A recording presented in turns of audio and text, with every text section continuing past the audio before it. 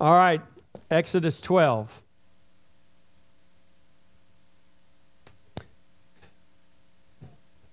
I'm going to read Exodus 12, verses 21 through 28. We started in Exodus 12 last week, and up through verse 20 of Exodus 12, God instructed Moses and Aaron what they were to do in preparing for the last plague that is going to come upon Egypt. It is the death of the firstborn. So let me read to you Exodus chapter 12, verses 21 through 28. Then Moses called for all the elders of Israel and said to them, "Pick out and take lambs for yourselves according to your families and kill the Passover lamb.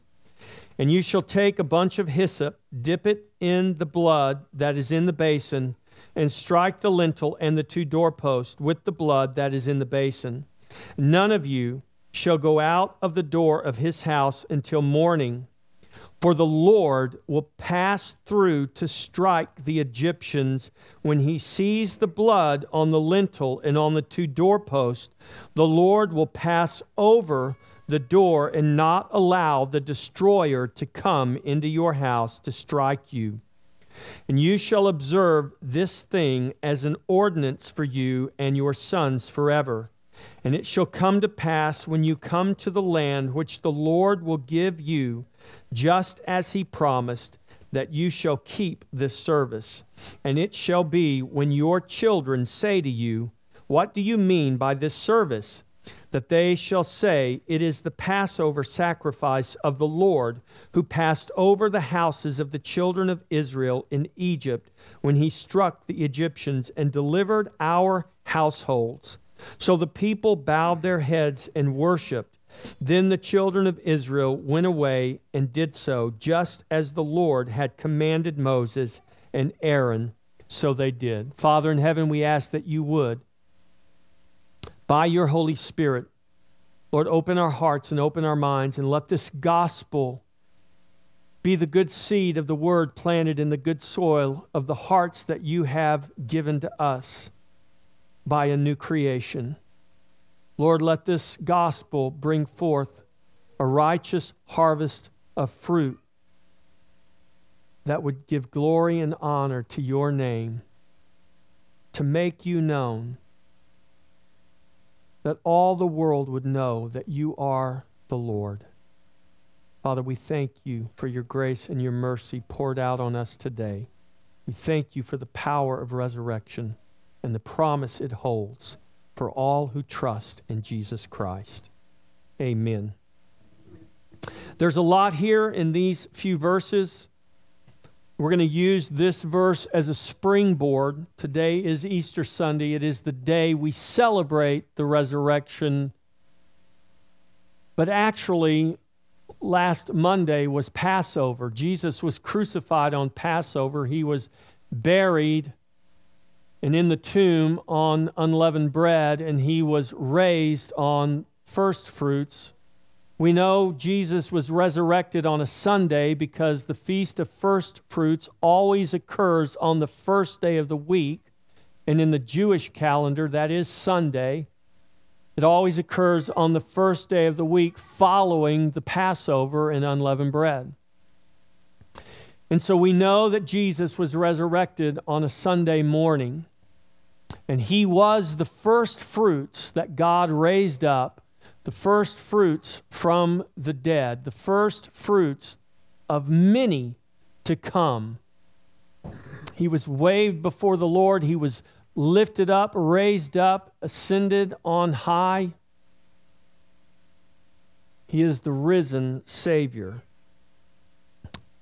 And so we as a church, the tradition of the church is to celebrate Easter Sunday on that Sunday that is based on a bunch of things with the moon.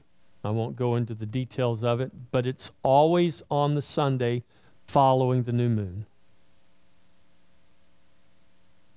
So Passover is always on the 15th of the month of the Jewish calendar. Easter moves around based on really the Passover and the new moon. I say all that because I want to emphasize again that even though this is a special day, this is a day to celebrate. I want to stress to you that the resurrection is something that we should remember and celebrate every day. And we don't celebrate it the same every day, right? But in our hearts and in our minds, it should be as real on Monday as it is on Sunday. It should be as real in the dead of winter as it is in the newness of springtime. The resurrection is not defined by a day on the calendar. The resurrection is an eternal, spiritual truth. It was a real event that happened on a certain day, but it is an eternal reality now. If you are in Christ, you live in the power of resurrection right now. If you are in Christ, you have already been raised up in Him, in His life. It does not matter what's going to happen to your body one day, when you die, how you die. If you are in Christ, you are in Him now. You are saved now. You are living in resurrection life and resurrection power now. And the resurrection of your physical body one day is just an outcome of the reality that has already transpired by the new birth that God graced you with through faith in Jesus Christ. God commands Israel, take for yourself a lamb. Israel is commanded to observe the Passover in order to avoid death. And by the blood of the lamb, death will pass over and the destroyer will not strike. The Lord said, I will go through the land of Egypt to strike the Egyptians. And when I see the blood of the lamb sprinkled on the lintel and the two doorposts, I will pass over that house and not allow the destroyer to strike the inhabitants of that house. I want to say something to you, church. If you for 1 second think that the devil is outside of God's control, I want you to think again. There is not anything or anyone outside of God's control. The destroyer could not strike unless the Lord allowed him to strike. The destroyer could not come and strike the Egyptians. He couldn't strike anyone until God said, go. And if you are in Christ, you have absolutely nothing and no one to fear.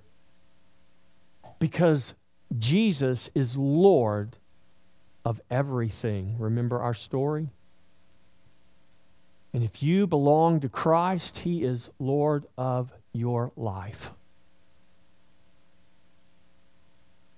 Jesus is the Lamb of God whose blood has caused death to pass over us. In John 1:29, He is called the Lamb that takes away the sin of the world. In Revelation 5:6, John says, I beheld, in the midst of the throne there stood a lamb as if it had been slain.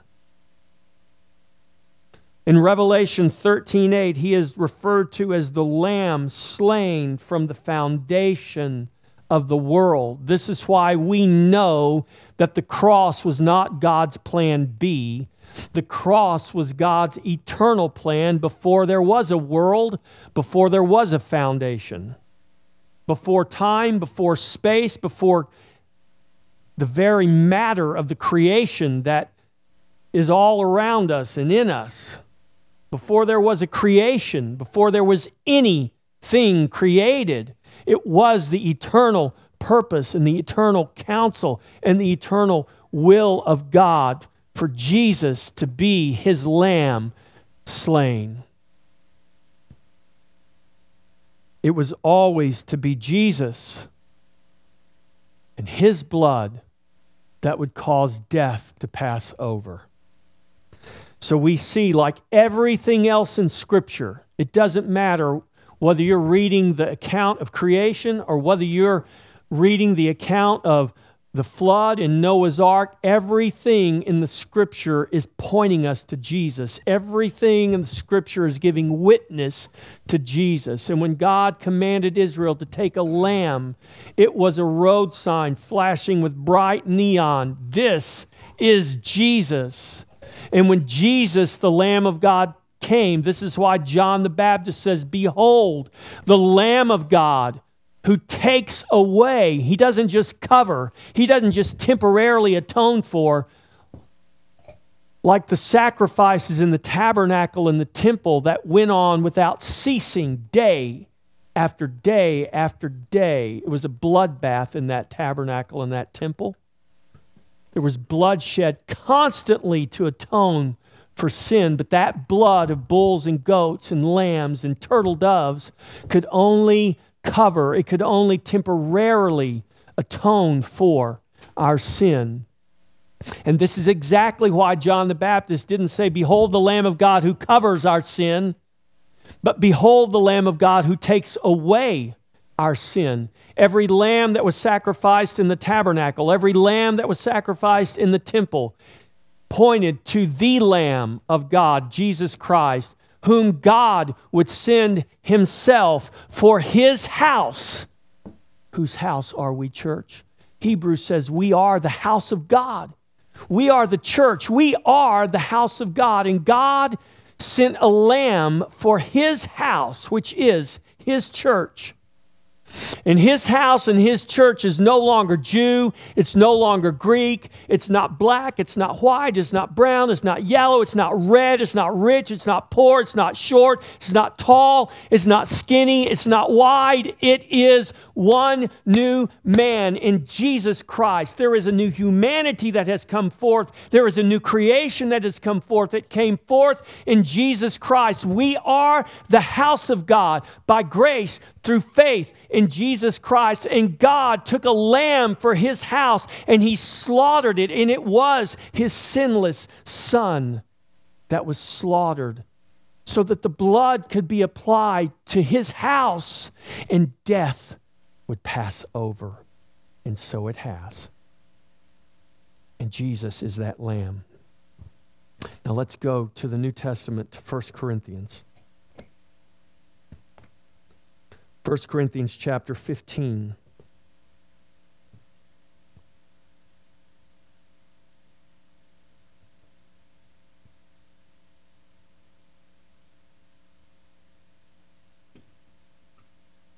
Beginning in verse 1.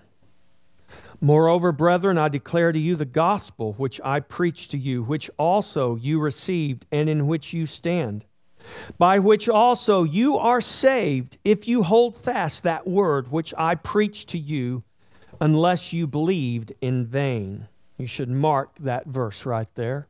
Verse 2. Pay close attention to it. For I delivered to you first of all that which I also received, that Christ died for our sins according to the Scriptures, and that he was buried, and that he rose again the third day according to the Scriptures, and that he was seen by Cephas, then by the 12, and after that he was seen by over 500 brethren at once, of whom the greater part remain to this present, but some have fallen asleep, and that he was seen by James, then by all the apostles. Then last of all, he was seen by me also, as by one born out of due time. For I am the least of the apostles, who am not worthy to be called an apostle, because I persecuted the church of God. But by the grace of God, I am what I am.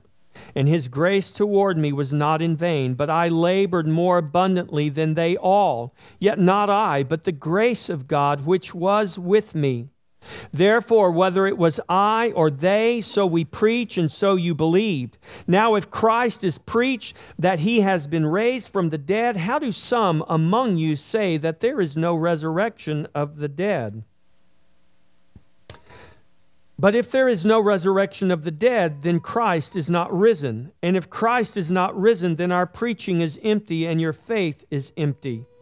Yes, and we are found false witnesses of God, because we have testified of God that he raised up Christ, whom he did not raise up. In fact, if the dead are not raised. For if the dead do not rise, then Christ is not risen. And if Christ is not risen, your faith is futile. You are still in your sins. Then also those who have fallen asleep in Christ have perished. If in this life only we have hope in Christ, we are of all men the most pitiable. But now Christ is risen from the dead and has become the first fruits of those who have fallen asleep. For since by man came death, by man also came the resurrection of the dead. For as in Adam all die, even so in Christ all shall be made alive. 1 Corinthians chapter 15 is commonly referred to as the resurrection chapter because it is the topic. It is the subject of that entire chapter. Paul goes on and he writes some amazing truths that I wish we had time to study this morning, but we do not.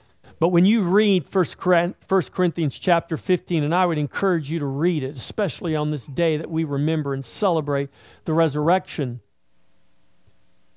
I would encourage you to read 1 Corinthians and pay very close attention to every word that God inspired to be written in that record.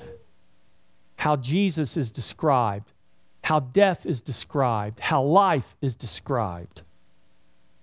But let's go back to the first part of this chapter. The gospel is the Word of God. Do you hear me, church?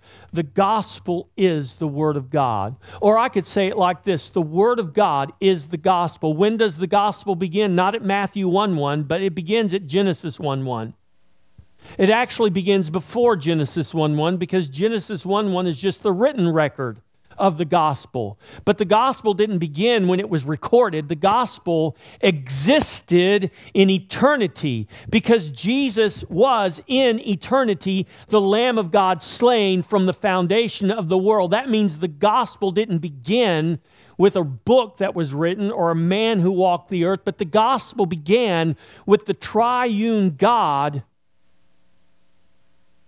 It began in His will, in His counsel, and in His purpose. And everything He created, and everything He has done, is doing, and will do, the gospel is central to it.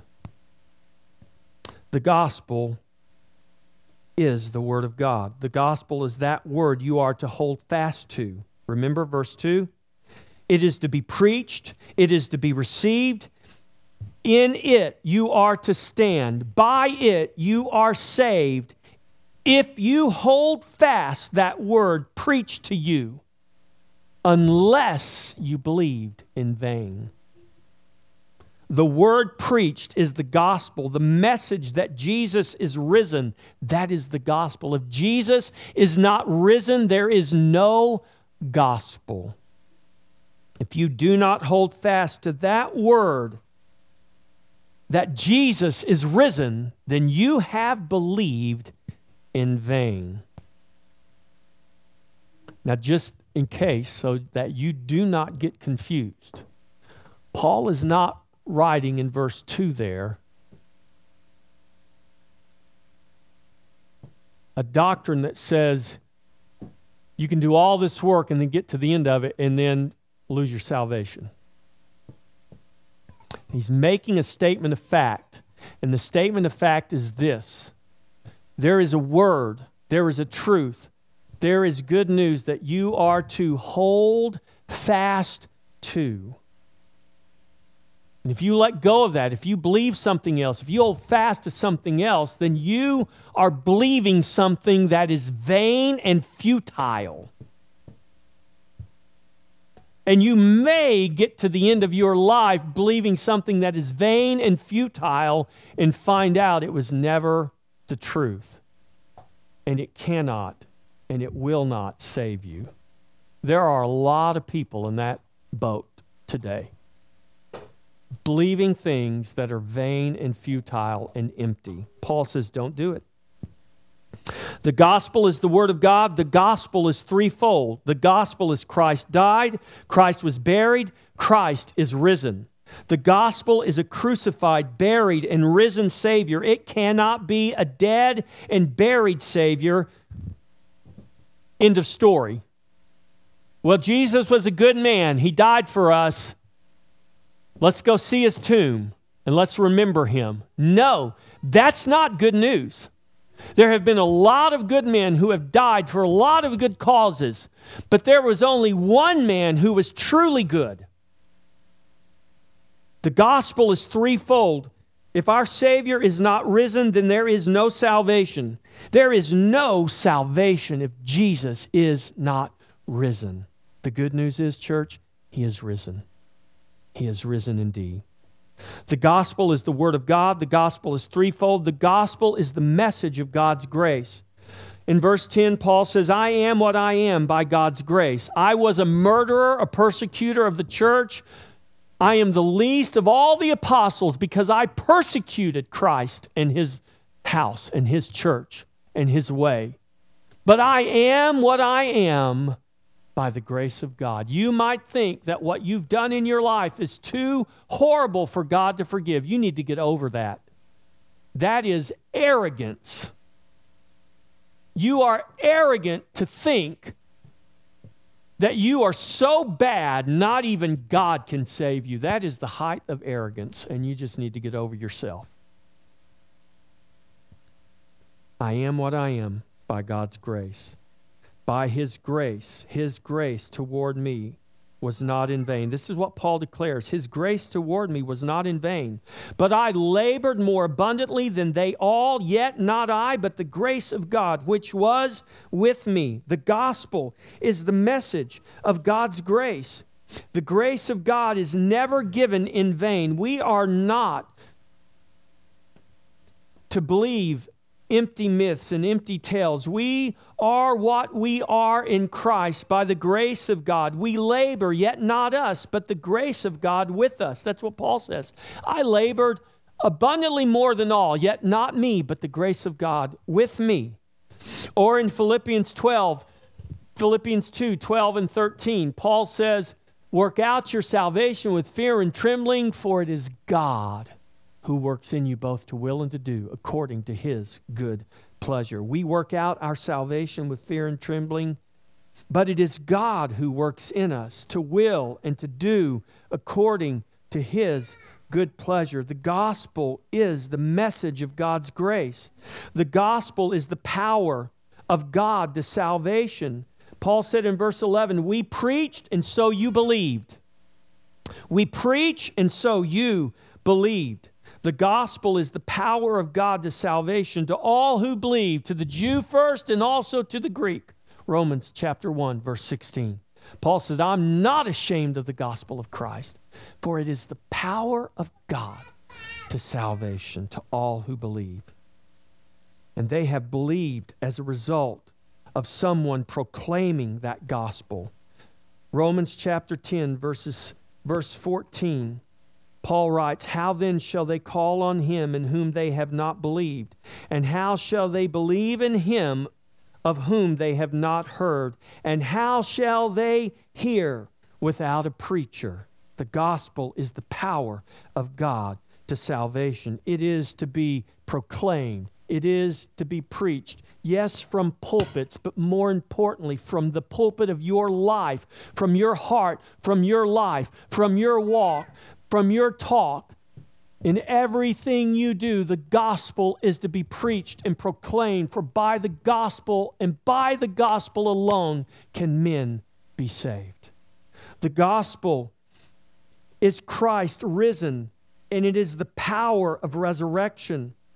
In verse 12, Paul writes, now Christ is preached that he has been raised from the dead. How do some among you say that there is no resurrection of the dead? The gospel is not just Jesus died to forgive your sins. If the gospel ends right there, we have no gospel. Do you understand this, church? Because if Jesus only died, then we are still lost.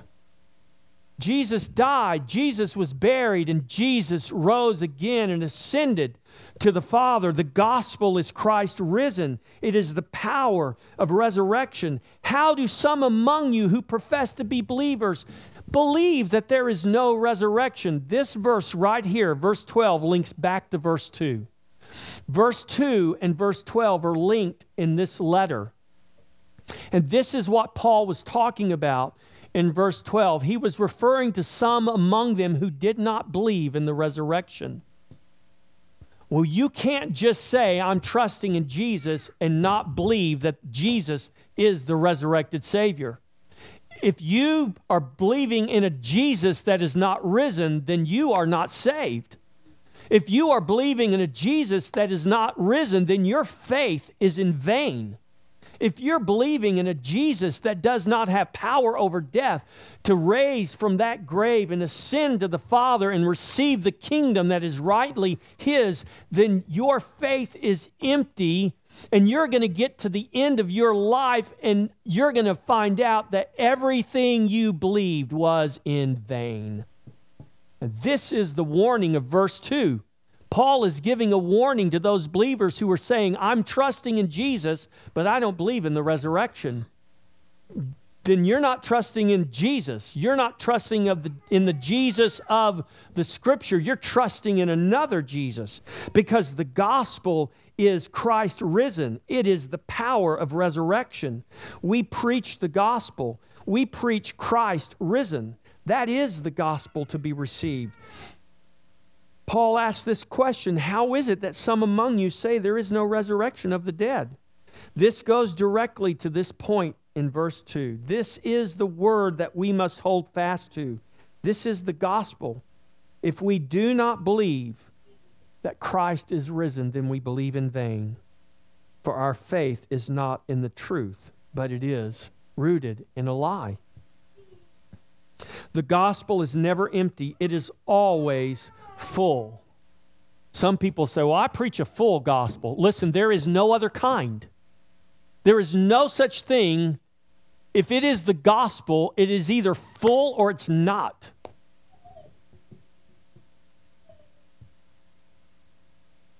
There are other gospels. There is another Jesus. There is another gospel that we can preach. There are churches today, cults today, meeting at this very time, proclaiming a false Jesus, and they think they're believing in the Jesus of this Bible, but they've married him to another testament. They've married him to another book. He's not the Word made flesh. He's not the God of creation. He is a God. He is whatever, but he's not the Jesus, the God Almighty of the Bible. That's the Jesus we worship. That's the Jesus we proclaim. That's the Jesus of the gospel. And so when we preach that Jesus and that gospel can never, ever, ever be empty. It is always full. If Christ is not risen, then our preaching is empty and your faith is also empty. If Christ is not risen, there is no good news. Our preaching is empty. Our faith is empty. The point of the gospel and of Christianity as a whole is not to promote, listen, church, some super moralistic lifestyle to improve our existence here on earth or to earn brownie points with God and climb our ladder to heaven and hope we make it someday. That is not the point of the gospel. The point of the gospel and the point of Christianity is the revelation of the glorified and risen Christ and His church. Don't leave off His church. People like Jesus, but they don't like the church. I'll take Jesus, but I don't want to have anything to do with the church. You got a problem if that's your attitude. Because the Bible is really clear what the church and Jesus represent.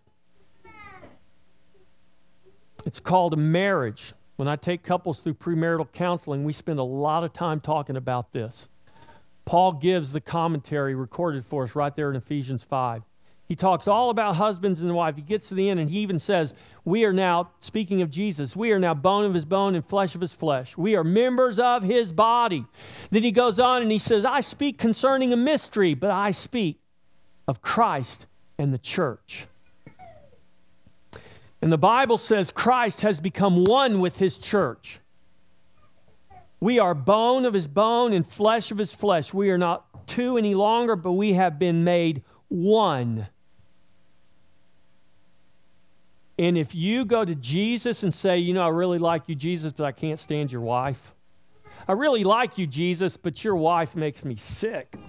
What do you think Jesus, who is one with his bride, who loves her so much that he gave his own life for her, what do you think Jesus is going to think about you after you get through telling him that you don't care for his bride?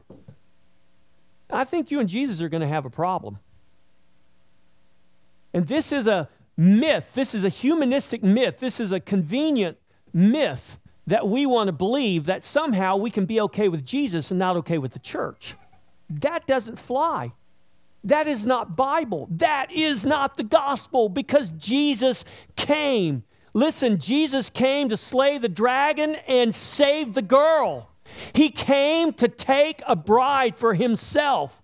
Why do we see Abraham and Isaac and Jacob? We see these bride stories. Here goes a husband looking for a bride, and he goes and he leaves his country, and he goes and he finds him a wife, and he takes her to himself, and they become one. We see this throughout this. This is imagery. This is the gospel being preached in Genesis. This is the gospel being preached throughout. God tells Hosea the prophet, go marry a whore, take her into your house, clean her up. She's going to be chronically unfaithful to you, but it's a picture of Israel. It's a picture of our chronic unfaithfulness, but God's chronic faithfulness. It's a picture that proves to us, or it should anyways, that we are not saved by our own merit.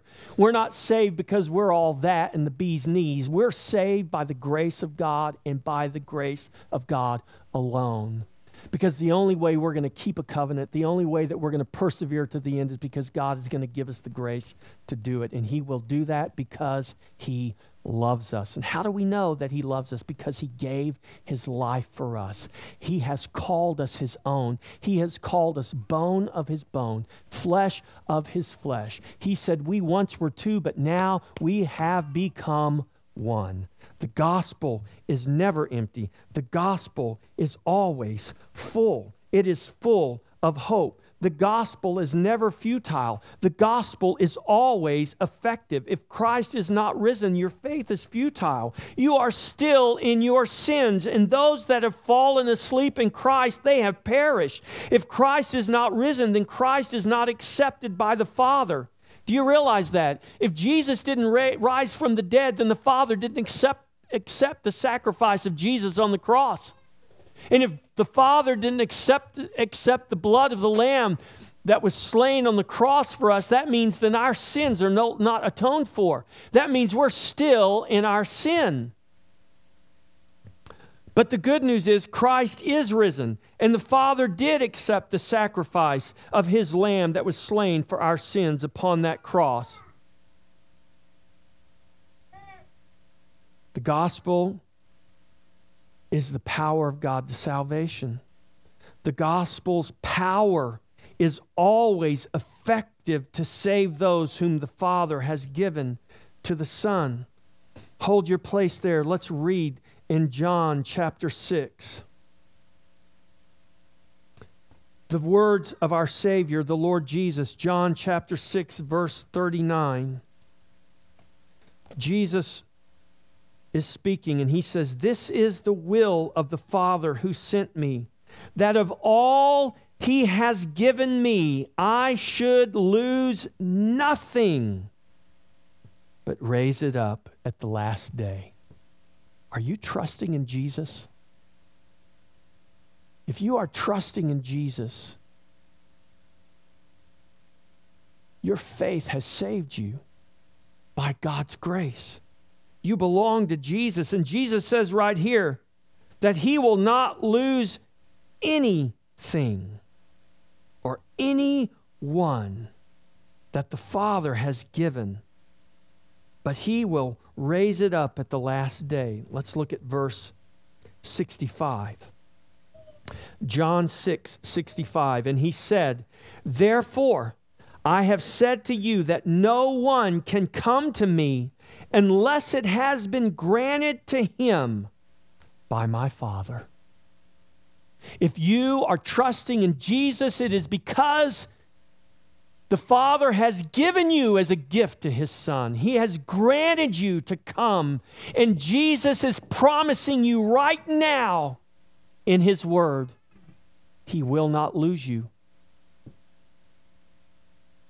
He has redeemed you by his very own blood, by his very own life.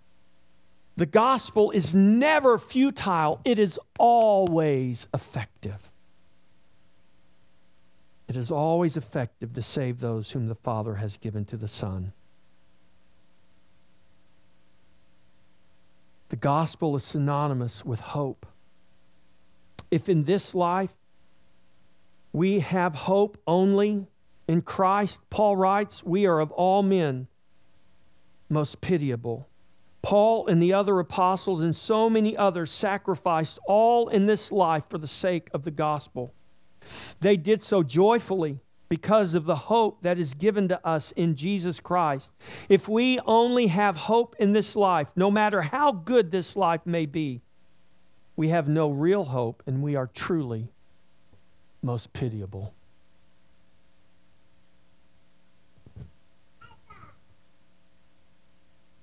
The gospel is good news now, not only in the past and not only for the future, but the gospel is good news now. But now, verse 20, Christ is risen from the dead and has become the first fruits of those who have fallen asleep. Do you know what first fruits imply? It implies there are those to follow. Christ is risen. And if you are in Christ, you too are risen with him right now. That's why Paul can write in Ephesians that you are seated in heavenly places in Christ. The gospel is God's eternal plan. For since by man came death, by man also came the resurrection of the dead. For the first man, Adam, came death. By the first man, Adam. Read 1 Corinthians 15 and you'll see this language. Adam is called the first man. Jesus is referred to as the second man. By the first man, Adam, came death. By the second man, Jesus Christ, came the resurrection of the dead. Jesus Christ is the man eternally purposed to come and eternally purposed to defeat death. Death that came to all humanity that was fathered by Adam. How many of you have been fathered by Adam? You might as well all raise your hands. Because if you came out of your mother's womb at some point in time, and I'm guessing you all did, because you're all here, you are born of your father Adam. In your first birth, you are of your father Adam.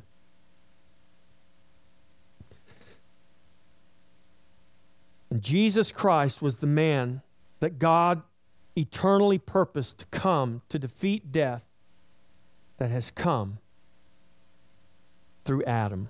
Verse 22, the gospel is the promise of a new birth into a new creation.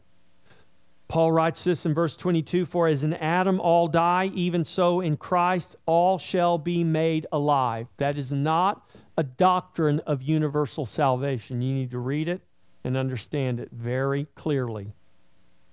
For as in Adam all die, how many men, women, and children, how much of humanity is born from and into Adam? All. That's why in Adam all die. even so in Christ all shall be made alive. In other words, all who have been born again in Christ shall be made alive. All born in Adam die, all are born eternally separated from God with no hope in themselves to defeat death. Even so, in Christ all shall be made alive. All in Christ have been born again by the Spirit, by a new birth, and we have been born into a new creation. How does one come to be in Christ? If in Christ all shall be made alive, the important question you need to ask yourself is this: how do I come to be in Christ? And the answer is given to us by Jesus, our Savior. You must be born again. These are the words of Jesus recorded for us in John chapter 3, verse 3. Nicodemus comes to Jesus by night. Teacher, we know you're a man sent by God. Jesus answered, didn't let him even finish his statement. Jesus answered and said to him, most assuredly, I say to you, unless one is born again, he cannot see the kingdom of God. Even Moses got to go up on the mountain and see the promised land with his eyes. But Jesus said, unless you're born again, you can't even see the kingdom. Not only are you not going to enter into it, you cannot even see it. Because the Bible describes us as being blind, deaf, and dead. And I would ask you, what can a dead man see? What can a blind man see? What can a deaf man hear? The answer is nothing.